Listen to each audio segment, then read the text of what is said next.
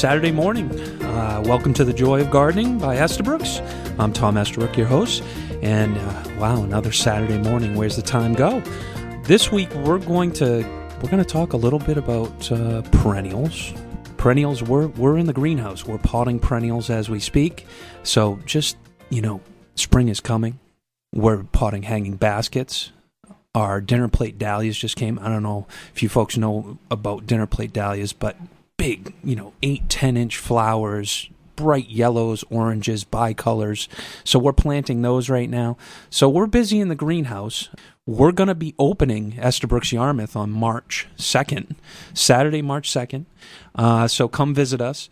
We won't have everything ready, of course, but we've got to get up and going. So all the folks in the store have been getting things ready and packing the shelves with new, beautiful product. And in the greenhouse, the heat's running. It feels like the tropics down there. So come on in, take a little walk through the greenhouse, and at least you'll kind of start to get the feel of spring and the smell of spring. Every time I walk in the greenhouse, that smell, of earth and soil, that just brings you right to mud season in Maine. So we're going to talk about a bunch of things today, but slugs and snails are one thing we'll talk about. We'll talk about some Japanese beetles, which are always a problem. We'll also have some questions about different perennials and how to get them to winter a little bit better. And then we're also going to talk about your lilacs. There always seems to be a problem with lilacs and how you get them to bloom, what diseases are attacking your lilacs, and how we can take care of that. So we're gonna talk about all of those things today, but we're going to start out with a question here from Ruth in Harpswell, and her question is: what are the best treatments for slugs, snails, and Japanese beetles? That's a big, broad question. It's kind of one of those tough things to answer all in one sentence, that's for sure. When it comes to slugs and snails, my recommendation is you start out early and often. So as soon as your plants start to emerge in the spring, that's when we really want to go ahead and start being proactive. Don't wait until you start seeing damage on your plants with slugs and snails. A couple different products that work extremely well are diatomaceous earth, and that's silica basically. And so for diatomaceous earth, it has to be reapplied after every rain. So what we want to do is moisten the plants. So you take all the plants and you just put a light mist on them, and then you dust all of them with the diatomaceous earth. The moisture helps them stick to the leaf, so when they dry, it's actually held onto the plant. But you want to make sure and get it underneath the plant too. So if you've got those big hostas or say dahlias, for instance, that are prone to slugs and snails, make sure and get it down in the center of the plant, underneath those big leaves. Make sure and get it where the slugs are living, and then dust on top, because that's where they're going to come up and feed. And unfortunately, it's a torture type of death for those slugs and snails with the diatomaceous earth. It cuts their underbodies and kills them. So not very pleasant. You also can use beer wells. I personally think this is very old-fashioned. You put the butter dish down and at soil level and you fill it with your cheapest beer you can find. My suggestion is you just go ahead and cancel that right out. Beer's meant for drinking, and it's an old way of doing things. It works, but it's messy. And it attracts other animals. Your dog might get into it and eat the slugs, and birds might eat the slugs. So my suggestion is shy away from that. Another product that's really great is Sluggo. Sluggo is a product, it's 100% organic. And what Sluggo does is it's a pellet, and it actually works wonderful in repelling and killing them. But it's great because it's rain fast. You don't have to apply it after every rain. You will have to apply it multiple times during the season. But there's Sluggo and there's Sluggo Plus. Sluggo Plus works on cutworms and some other things, so you get a little bit more of a benefit out of Sluggo Plus. Works well in your vegetable garden also for cutworms and whatnot. So organically, a good way to go. With Sluggo, important to get it down as the plants are starting to come up again. Proactive. Be proactive with them, and you're going to get ahead of the ball game. And then the other thing is buckwheat hulls. Now, we use buckwheat hulls as a mulch. They're tough to find due to the fact that it's tough to get them into the United States now due to customs. Unfortunately, I guess they have to x-ray them to make sure there's no contraband or whatnot in there. So we've had a tough time getting them in the past years. But if you can find buckwheat hulls, they're a great mulch, and you put them down just a half an inch to an inch deep, and you put it around your hosta and whatnot, and that will keep them from crawling anywhere. So a really great way to go. So slugs and snails, be proactive. Important to stay ahead of the game. Don't wait until you see them. If you do see them, a combination of things like sluggo, diatomaceous earth, buckwheat hulls, pull out all the tools and go after them aggressively. Japanese beetles. Boy, if I had a good answer for Japanese beetles, I'll give you a bunch of answers. Japanese beetles are by far the most ravenous insect that we have out there, it seems like right now. And there are good years and there are bad years, and every year is a little bit different. Most of your Japanese beetles are found in your lawn and in your garden beds. So the grub is actually laid in the summer and fall, and it goes down into the soil and then emerges as an adult the following year. There's a few things out there saying that milky spore. Milky spore is a granular and a spore that we put into the soil, and it attacks the grub stage. It's a fairly long process in order to make this work. And the other thing is, here in Maine, we're extremely cold. So most of the research says that milky spore does not work in Maine. My experience tells me differently. I have customers that reliably put down milky spore and are on a program, and it's not a one-and-done fix like it says on the bag. It never is with any product, I'm sorry. There's no pill, to cure everything. So milky spore is something that you have to be proactive with. The nice part about milky spores, it's organic, but what I recommend to customers is they apply every other year. So what we're trying to do is just cut the infestation of milky spore in your yard. Now, the unfortunate thing is if your neighbor doesn't do it, and your other neighbor doesn't do it, and the other neighbor doesn't do it, then as soon as the adults merge, they're going to fly all over the place. But what you're going to do is you're going to get that grub as it goes into the ground. So what we want to do is apply that in May, June, July, August, September. Doesn't really matter.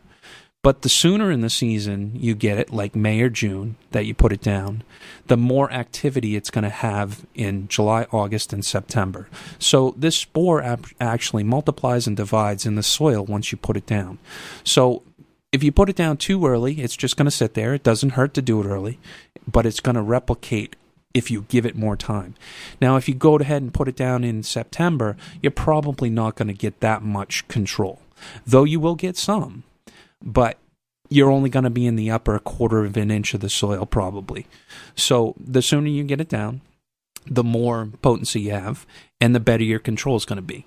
Now, by putting that down in the summer and fall, what happens is you're killing those grubs as they're laid in the fall. So the next year, your infestation should be a lot lower. Now, that's why we have to reapply every other year, because the following year, your milky spore is not going to work as well. You're going to get a few more grubs, and then the following year, you're going to reapply and build that spore population back up, because you're going to lose some over the winter. You're probably not going to lose all, but in an open winter, it'll be worse than one where there's a lot of snow. So Japanese beetles, I first start out with the milky spore.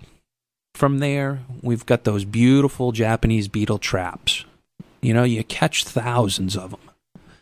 So, my thought on Japanese beetle traps is they typically attract more than actually you catch. So what happens is you attract a lot into your yard, they stomp off and eat your garden, and then they go to die. So you've got a great bag filled of your garden, but they don't really take care of the main problem because they stop off and actually eat. A lot of times you'll see people, they'll hang them on the tree that has a bunch of Japanese beetles on them, and they can't understand why the tree is completely defoliated.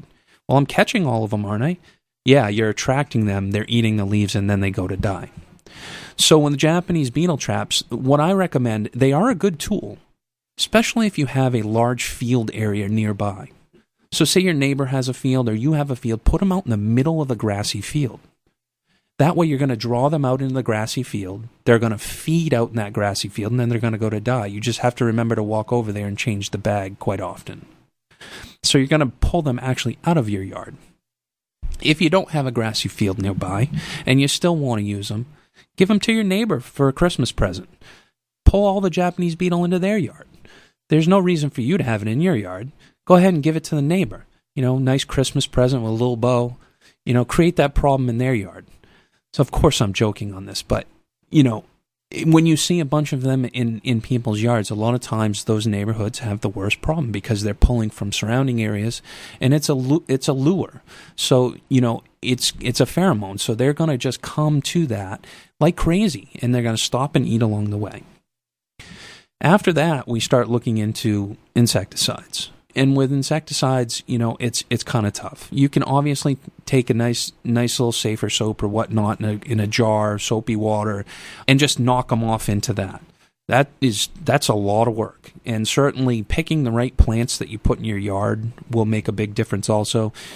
When it comes to roses, don't pick the most fragrant ones. Pick something like knockout roses that are resistant and don't seem to get as much damage. So picking the right plants is really important. But I also would say, when it comes to insecticides, using the right product at the right time is very important. So, making sure to use the right thing, like a Bayer Rose and Flowers, good alternative. Sevin is something also that's used a lot. But you don't want to use the same chemicals time and time and time again. Use something with some residual, that will actually enter into the plant and help protect that plant. Do it on, first thing in the morning or late in the day when the Japanese beetles are less active. First thing in the morning, they're very docile, and same thing towards dusk. So by doing that, you actually don't go to spray and then they all fly away. And then they have to come back in order to pass away. Organics are great. We have a bunch of the oils and neem oil and some of the others. They worked well as a repellent and also a killer.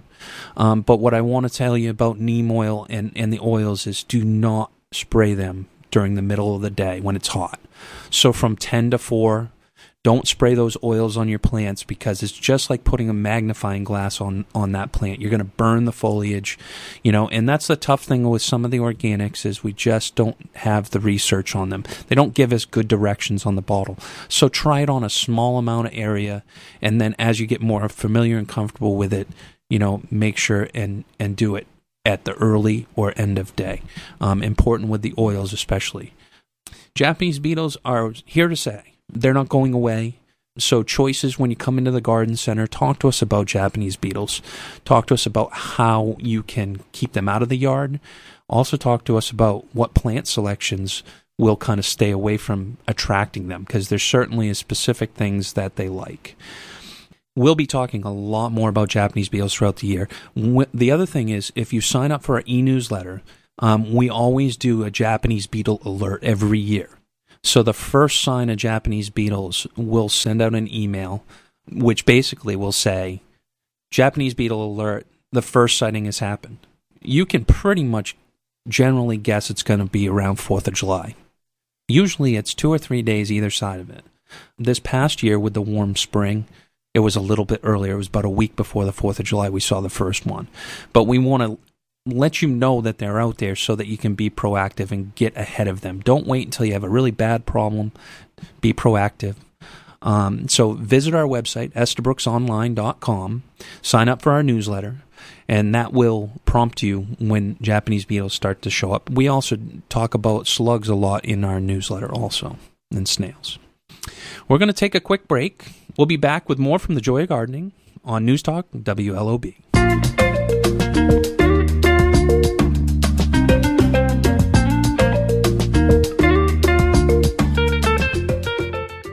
It's Established in 2009, CrossFit Casco Bay is Portland's most experienced strength training facility. CrossFit is the principal strength and conditioning program for many police academies, elite special forces, champion martial artists, housewives, children, and everything in between. At CrossFit Casco Bay, you'll be able to reduce stress, manage weight and body composition, enhance physical strength and endurance, improve flexibility, and recover from injury or illness in a safe environment. The time is now. Stop in for a free demo. For more information, please visit CrossFitCascoBay.com. CrossFit Casco Bay, forging elite fitness. Packers. Vikings. We come from different places. Uptown. Downtown. We come to different conclusions. Half empty. Half full. But when we live united, we make a real difference in the building blocks of life. Children succeed in school, families gain financial stability, the health of our neighbors improves, and suddenly so do our communities. Real change won't happen without you. Live United. So give, advocate, volunteer, Live United. Sign up today at liveunited.org.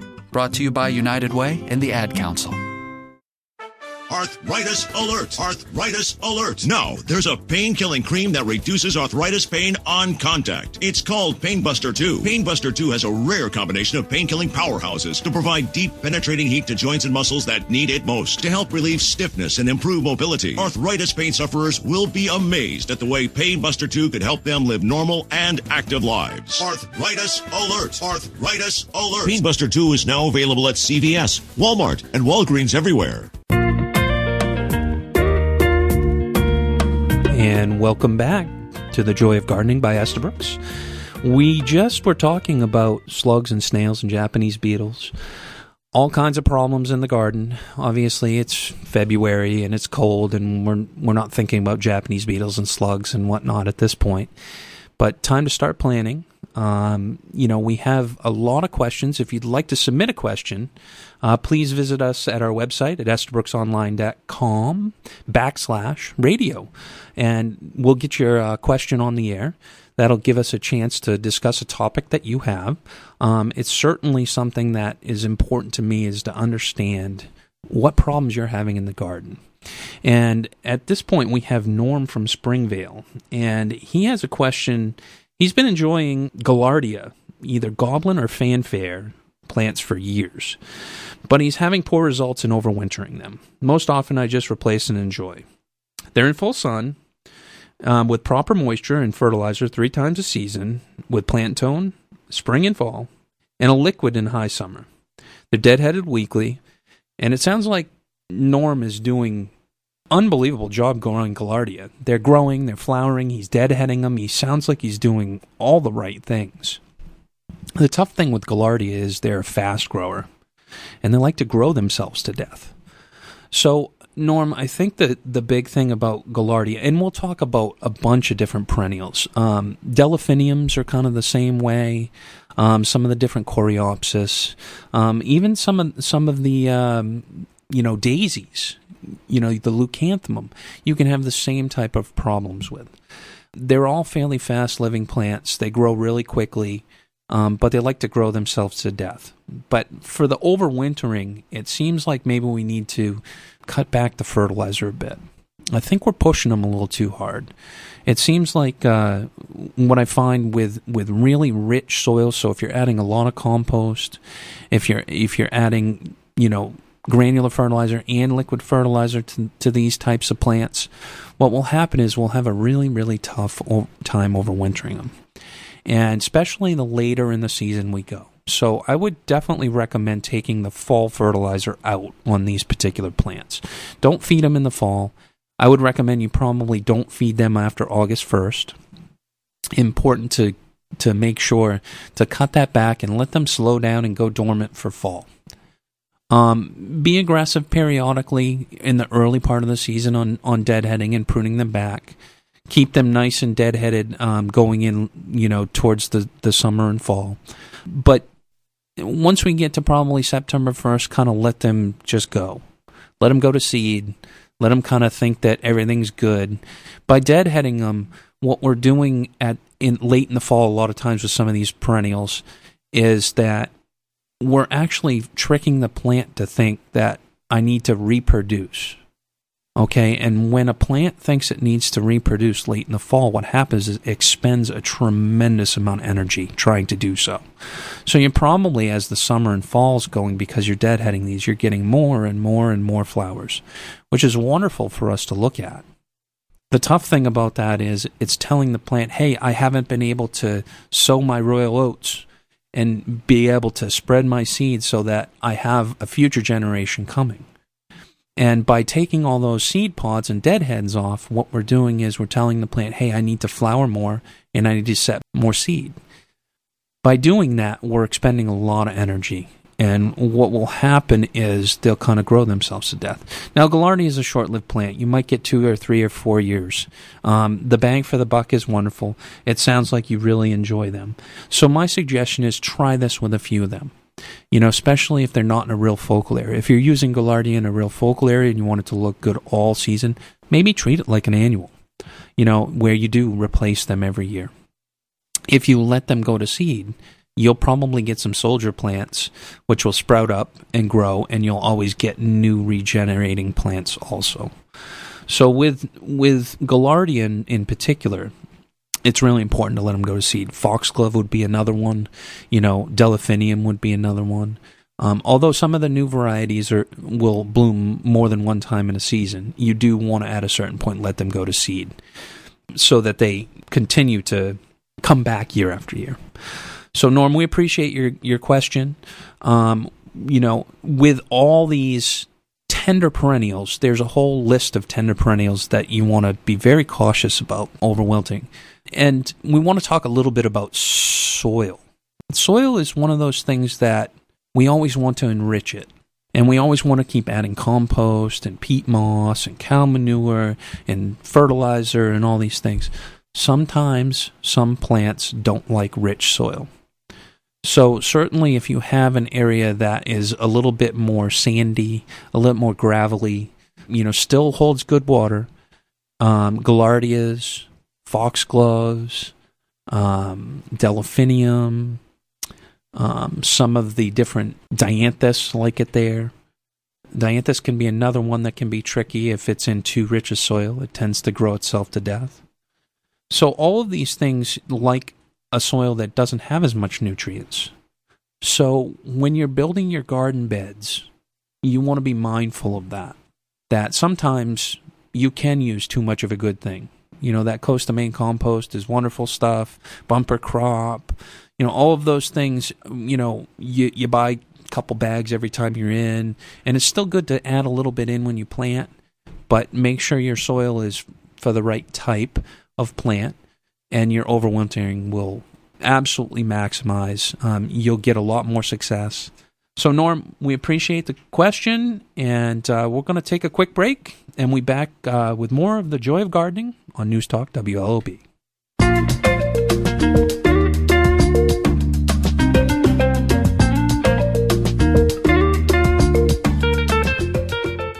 Hi, this is Peter Boldick at Harvest Hill Farms. For those folks who are looking for healthy eating alternatives, we have been raising natural range-fed beef and poultry right here in the great state of Maine for over 15 years. Let us introduce you to our Never Ever program. Our animals are never ever introduced to growth hormones or antibiotics, only raised as nature intended. We are conveniently located on Route 26 in Mechanic Falls. To find out more, call us at 998-5485 or go to our website, harvesthillfarms.com. That's harvesthillfarms.com. Are you ready for kids who eat healthy? Good nutrition can lead to great things. To find out how a healthy lifestyle can help your child succeed, go to mypyramid.gov. A public service announcement brought to you by the Ad Council and USDA. Geico says, let's make life simpler. Look, I'm all for modern conveniences. But ask yourself, do you really need a blender with 23 buttons just to chop an onion? At Geico, we think life should be simpler. So we make it super simple to save on car insurance. Just one click and you could be on your way to saving hundreds. Come on, people. Life doesn't have to be that complicated. Geico. 15 minutes could save you 15% or more on car insurance. Welcome back to The Joy of Gardening by Estabrooks. We're going to be talking lilacs now. Spring. There's nothing better than a fragrance of a lilac. You've got those big old lavender ones that have been around forever, the common purples, they call them. And then maybe you have French hybrids, which are dark purple or a double white out there in the back 40 around your old farmhouse. And then maybe you're just taking a walk down along the Eastern Prom and you can just smell them, coming across from the homes there. Lilacs are traditional Maine. There's nothing better than lilacs. We all have at least one in our yard, but there's a lot of new varieties. There's been a lot of problems with lilacs over the last few years. There's a disease out there called Pseudomonas, and you don't really need to remember that, because all you got to do is come in when you have a problem and talk to us, and we'll have all the stuff you need to know. But Pseudomonas is a disease that's affecting lilacs because of frost. We've had some warm weather in the springs in the past, and they push a lot of growth, and then we get some really cold nights in it, and they frost the leaves. Now, we don't see this as much in the landscape, but we see it a lot on newly planted plants. And part of it is the issue coming from the nursery, and part of it is environmental from your yard. So Pseudomonas is something that basically if you see your lilac and the new tips are all turning brown and black, and in the spring, this is pretty common. It's easily taken care of with a product like copper sulfate. But the one thing about lilacs is it will abort the flower buds. So it's important for us to make sure that we keep an eye out for it. And I know it's tough because we're all busy in the spring. And, usually the lilacs are a little bit farther away because they're a bigger plant. And usually we don't see this problem on old existing plants, but we have noticed it here or there. So we want to especially take a look at the plants that have been planting in the last 2 to 3 years. So if you planted some new lilacs, and it's mostly on the common varieties like the vulgaris or the French hybrids, with Pseudomonas, it's important for us to be proactive. We don't want to lose the flower buds, but we may have to sacrifice some buds. So speaking of flowers, every spring I have all kinds of questions. My lilac's growing well, but it never blooms. What am I doing wrong? Well, with lilacs, it's important that the pH in the soil is appropriate. So if you look at your soil and there's a bunch of moss on your ground, that tells me your pH is very low. If you have moss in your grass, that means your pH is very low. If you have a lot of oak trees or pine trees or evergreens around, the likelihood is your pH is pretty low. And when I say pH, you're probably at a 5.5 or a 4.5 pH. Most lilacs like their pH around 6 to 7. So they like to be a lot more neutral. So you want to go ahead and add some lime to the soil. Now, lilacs set their flower buds in the summer. So we want to make sure, number one, you're pruning at the right time. Because we always look at pH as the first thing. But if you're pruning your lilacs too late, you're taking your flower buds away. So lilacs you prune right after they're done blossoming, whether yours blossomed or not. So if your neighbors are blooming and you see the flowers all go by, now's the time to prune your lilac, whether it had a blossom or it didn't. But if you consistently don't have any flowers, we want to put lime on early in the spring, and then we're going to do it again in the fall. Now, we could go through the testing and find out exactly what your pH is. But if you have moss and you're not blooming, the general thing is your lilac is probably between 4.5 and 5.5 on the pH scale. How do I know this? From years and years of experience. It's just Maine soil. We're generally acidic unless you've been pounding lime to it for years, and maybe we're gone the opposite way. So say you've put lime on it for 5 years and you're still not getting bloom, maybe we've gone the other direction. But when I'm talking like 5 pounds of of lime, we're talking a lot of lime. I would recommend using 100% calcium lime.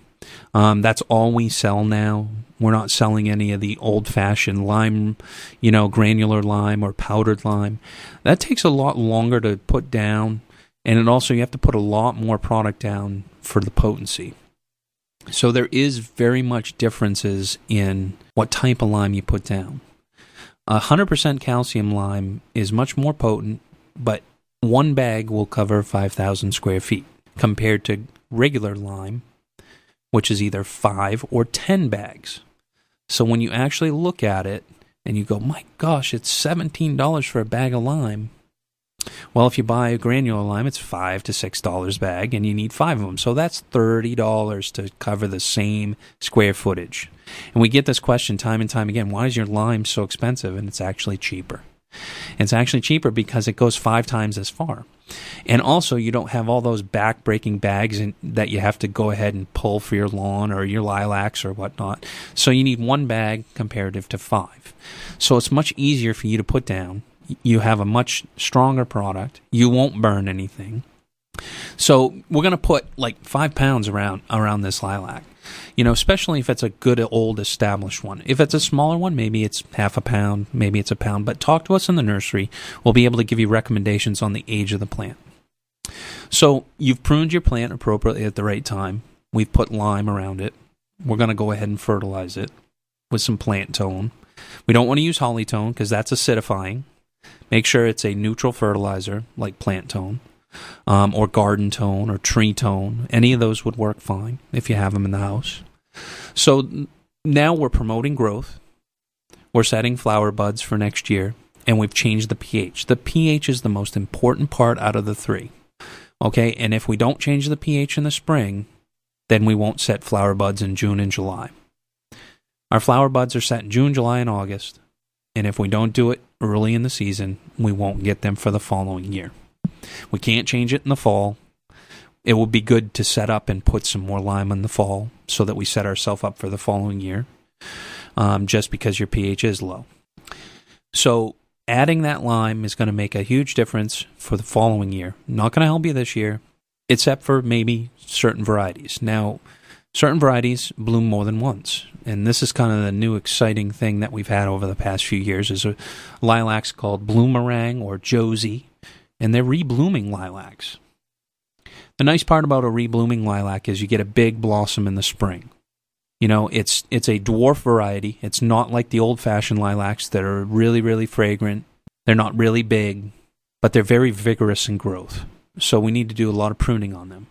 But Bloomerang has a very nice blossom. It's very similar to a dwarf Korean lilac, which we've planted for over 20 years at our nursery. Bloomerang, the nice part is it's a reblooming lilac. And when it first came out, everybody said, oh, we've got a lilac that'll bloom all season. No, we don't. It is a reblooming lilac. It will bloom once heavily in the spring. And then once we get to, say, July and August, it will have a small blossom again that goes through the fall. I don't want you to think that it's going to have this big, massive bloom set again like it did in the spring, because it won't. The blossoms are very small, but very sweet fragrance in the summer. So you get a lot of addition to that and have a little bit of fall fragrance. So Bloomerang, the nice part about that is you big blossom in the spring. But what we need to do with that variety is we need to aggressively prune it right after it's done blossoming. It's going to put on 6, 8, or 12 inches of growth. So in order for us in this tough Maine weather that we have up here with snow and ice, we need to make sure and prune it back pretty aggressively so that it gets nice stocky stems, doesn't get a lot of breakage in the winter, and then it also will put on a lot more flowers for the following year and in the fall. So you're going to get that 6 or 8 inches of growth, and then you're going to get these small little flowers. Now you're going to say, oh, it's not very fragrant. It's important to use these plants someplace close to where you're going to enjoy life. Close to a patio set out on the lawn, where you have an Adirondack chair, because the fragrance is only good first thing in the morning and late in the day. The heat of the day will knock out the fragrance. There's so much water going through that blossom that the fragrance never really shows up. But right there at dusk, when you're sipping on a cocktail, probably a mojito with fresh mint, little lime juice, sitting there, you might even add an umbrella just to make it, really special.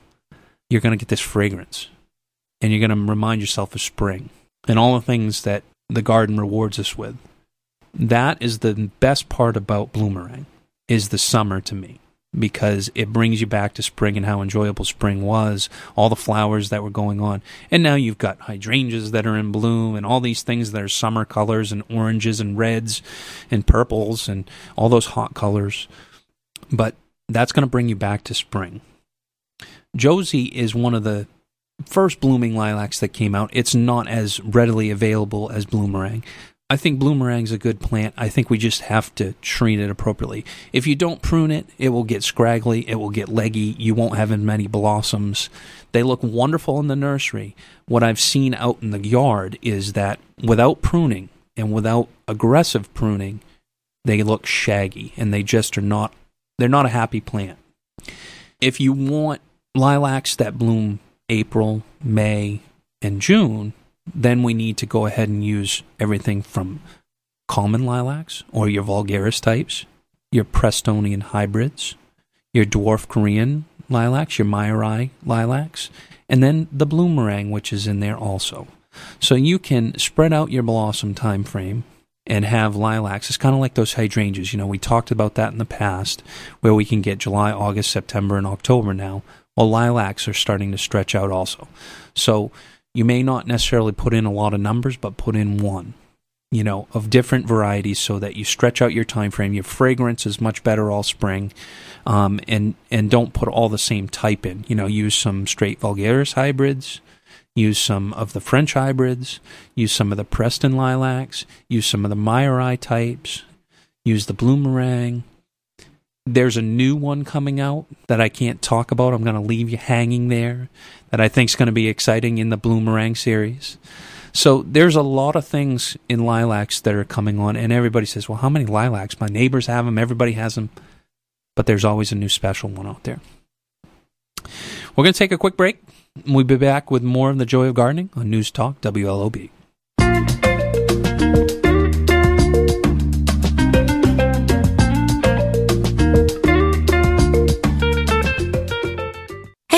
I'm really starving for a snack. Yeah, I was thinking maybe some pepperoni breadsticks. How did you know I love pepperoni? Wait, are you able to read your mind? Of course, I'm a mom. So, you know about the C I got in geography? I do now.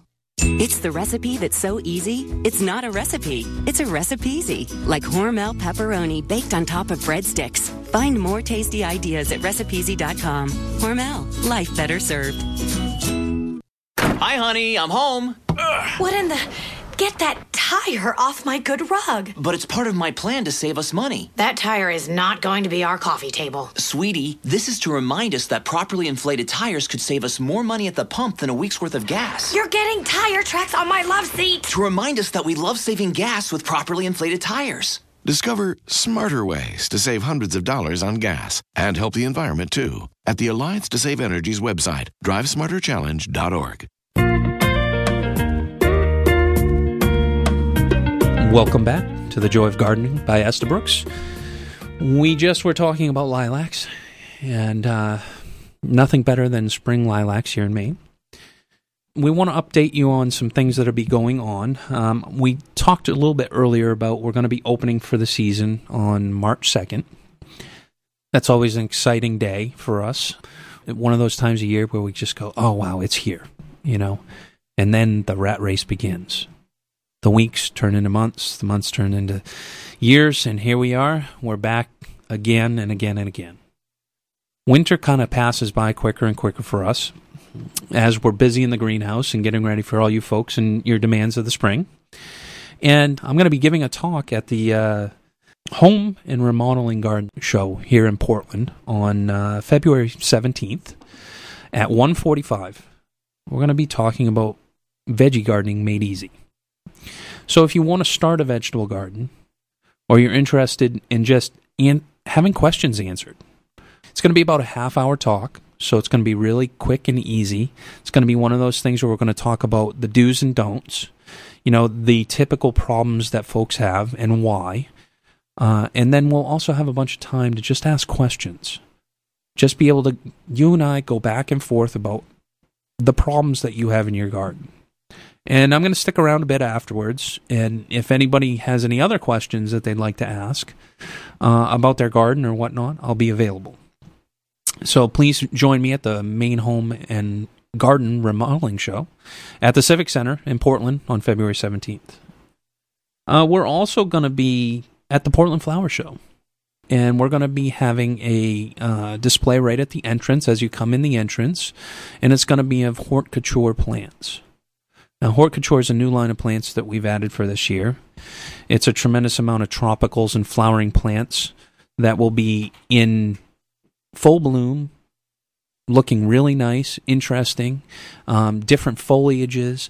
It's kind of something that we need to start adding into the garden. It gives us a lot of texture and color all summer. They're all annuals, but it's going to be one of those things that it's new, it's interesting, it's different. So we'll have examples of that, and also we'll be there to talk to you about some new other things that we have, perennials and whatnot. And again, we're open March 2nd. But I wanted to talk a little bit about this wonderful snowstorm we had. Nemo. It just, the name sounds totally wrong to me. I feel like I should be, in the tropics with little fish, swimming around. But did you have some problems with the snow? Did you have drifting? We in Yarmouth at my house got 36 plus inches. Heck of a mess because I had to dig a big, long trench out to my hot tub. It was awful. But boy, the hot tub was great when I got in.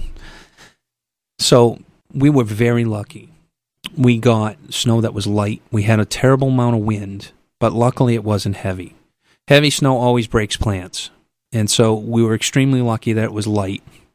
The one thing about light snow is it likes to blow around.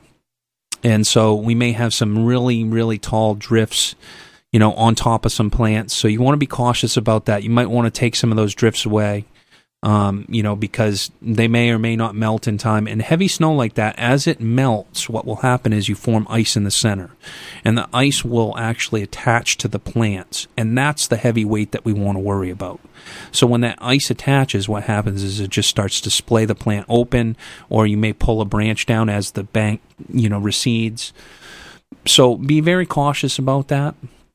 But all this snow can be a good thing. It's a great insulation blanket. It also keeps the deer away from your plants. Now, I want to be very cautious about this right now because the deer are getting extremely hungry. And we'll talk about this in future episodes, that the deer are ravenous right now. Especially now, we had an open winter. Now we've got a bunch of snow which has covered up most of their feed source. So they're going to start pounding into your yard. So start thinking about putting some deer sprays on your plants if you can see them, or as soon as they show up. Do the tips, because it's really important that those deer are going to eat, and it's going to be when you're sleeping. And you say, I don't have any deer, and then 3 weeks later you don't have any plants. I have a rhododendron at my house that they've started to hit. I have a couple junipers they also are hitting. But basically, if you have any arborvitae, junipers, yews, rhodies, hollies, be cautious. Especially if it's in a natural travel area. So the wood line, but they're brazen. They'll come right up to the house. They're not shy. They need to live. The other thing is, a tip on that is, don't necessarily pull out all those plants in the spring. Sometimes it's good to leave a few plants in your yard that the deer will eat. They will leave a lot of other things alone. So having 1 or 2 plants you have to sacrifice in the back 40 is fine. Just give them a little extra water, a little extra feed, they'll pop back. But it's important that you don't pull out every plant that the deer eats, because they just go down the food chain. If you have damaged plants, you can take pictures of it, send it to us, or come on in and ask for advice. We can help you with staking. We can help you with wound treatment. We don't like to put paint on the plants like we used to after you prune. That's a very old-fashioned thing. It actually seals in the wound. So we want to avoid that. But the other thing is, now we've got an opportunity to look outside in our yard. It's an opportunity to look out and say, hey, what do I have for winter interest out there? So, you're standing at the kitchen sink and you look out the window and you're looking out in your backyard and you go, boy, this is really boring. I don't really have anything exciting. This is the time of year when dwarf conifers and interesting plants shine. January, February, March, when there's nothing blooming, we've got snow and ice on the ground, but we need interesting forms. We need interesting colors. We need interesting conifers. These are all things that dwarf conifers bring us. And I know when you come into the garden center in the spring, it's like, oh my God, look at that. It's in bloom. Oh, wow. And you walk right by these beautiful, interesting dwarf conifers. Now's the time to plan for some of those spots. Now's the time to look out in your yard and say, hey, you know what? I really could use an interesting weeping spruce here, or a different chamaecyparis or false cypress, or I could use something yellow there. And I hate it when customers come in and say, oh my God, that plant's ugly. It's yellow. Is it dying? No, it's interesting. Come on, people. You know, plants are all different. They're just like people. They all come in different shapes, sizes, and they all have their own character. And it amazes me sometimes when I'm in the nursery and I see which plants people pick, and it's a lot of times because the personality speaks to them. So think about your yard and what personality you need to add right now. Go out and look at your yard in a different way. Look at it in a way that, what can I add in the off season? Because let's face it, Maine is 2/3 winter. You know, spring and summer and fall are great times, but that winter always seems a lot longer than the rest of the year. Even though it's only 1/3 of our year, it seems like 2/3. So always look at your yard. If you have large trees out in fields or grassy areas, now's a time to maybe take the snowshoes or take a shovel and go out and actually compact the snow around those big trees. By doing that, you'll actually make sure that you don't get mice damage around them. Mice and rodents don't like to go through heavy packed snow. They love to go through open, nice, fluffy snow. So if you pack it around your plants, the mice won't get in there and damage the plants. So that's another good tip of things to do periodically during the winter. With winter, you want to enjoy your yard. So make sure, get out there and enjoy your garden. With all this snow we have, get the snowshoes out, maybe go sledding, get out there and enjoy it. Look at those areas that you could improve for your winter interest, and it may not necessarily be plants. It could be a really interesting trellis or garden art piece on the house. It could be something that you totally don't think about. Maybe it's just building a snowman, out in the front yard. Something different. Think about your yard. How can you add to it in the winter? And I think you'll enjoy your winter garden a lot more.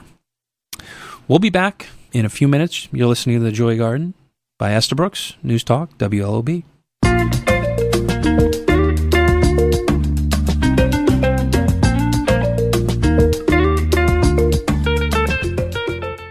I'm in a state of caffeination, got all my fingers shaking. Must have been my large Americano, mochaccino, macchiato. Now the family's gone to bed, and that's my favorite time to get some tips on better rates. Cause my State Farm guy answers late, and even when it's not my agent, someone's standing by so patient. Getting coverage questions answered helps me to relax. Get to a better state, State Farm.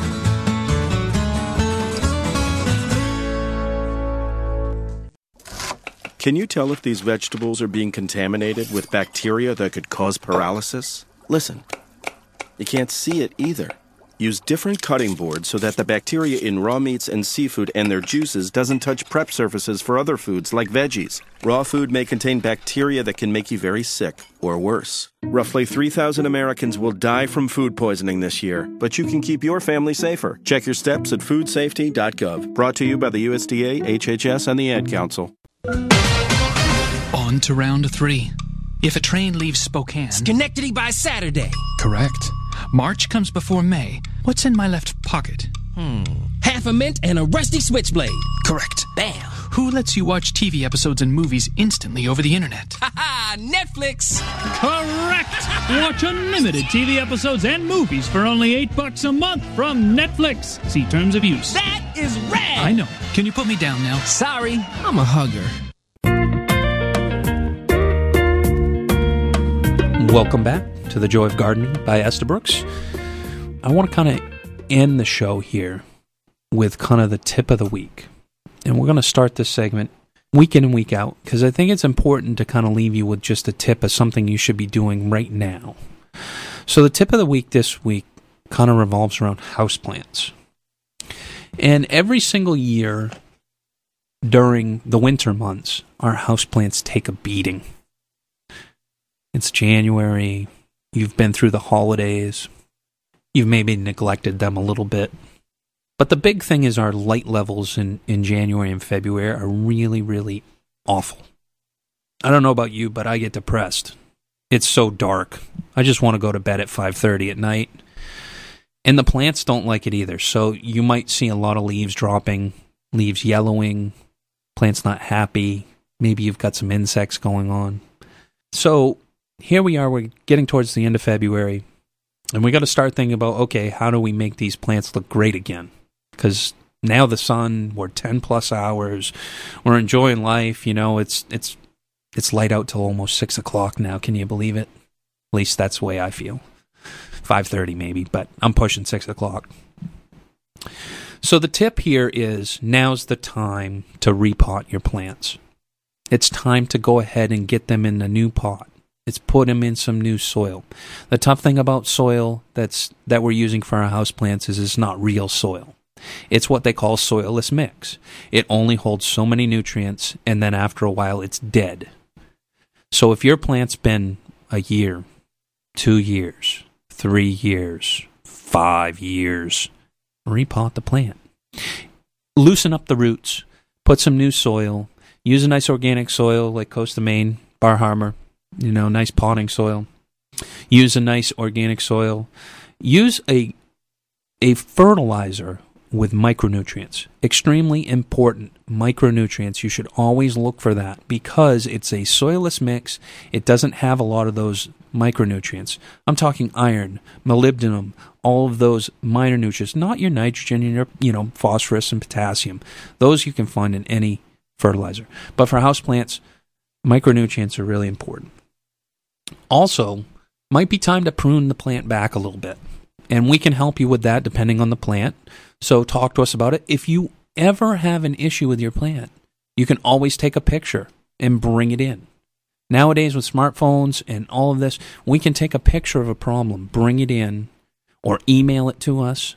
You know, we can shoot you back a quick email with, hey, this is what we think is happening, or hey, pack up that plant, let's bring it in, let's take a real close look to it, see what we need to do. But now we're going to repot the plant, we're going to fertilize the plant. I don't want to over-fertilize because it's still early, okay? So maybe once a month, we get towards April, maybe twice a month. We get towards May and June, it might be weekly. Obviously, the plant's going to be taking more moisture at that time, but those micronutrients are really going to come in handy. If you do all of this, the plant will reward you in the summer months. If you wait till summer to do it, it's going to kind of just look at you and go, really, you want me to grow now?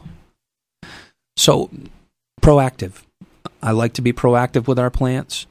Do it now, and the plant will, as the temperatures and the sunlight and everything comes back, if you have an opportunity to move it into a little bit more sunlight, depending on the plant, might be helpful.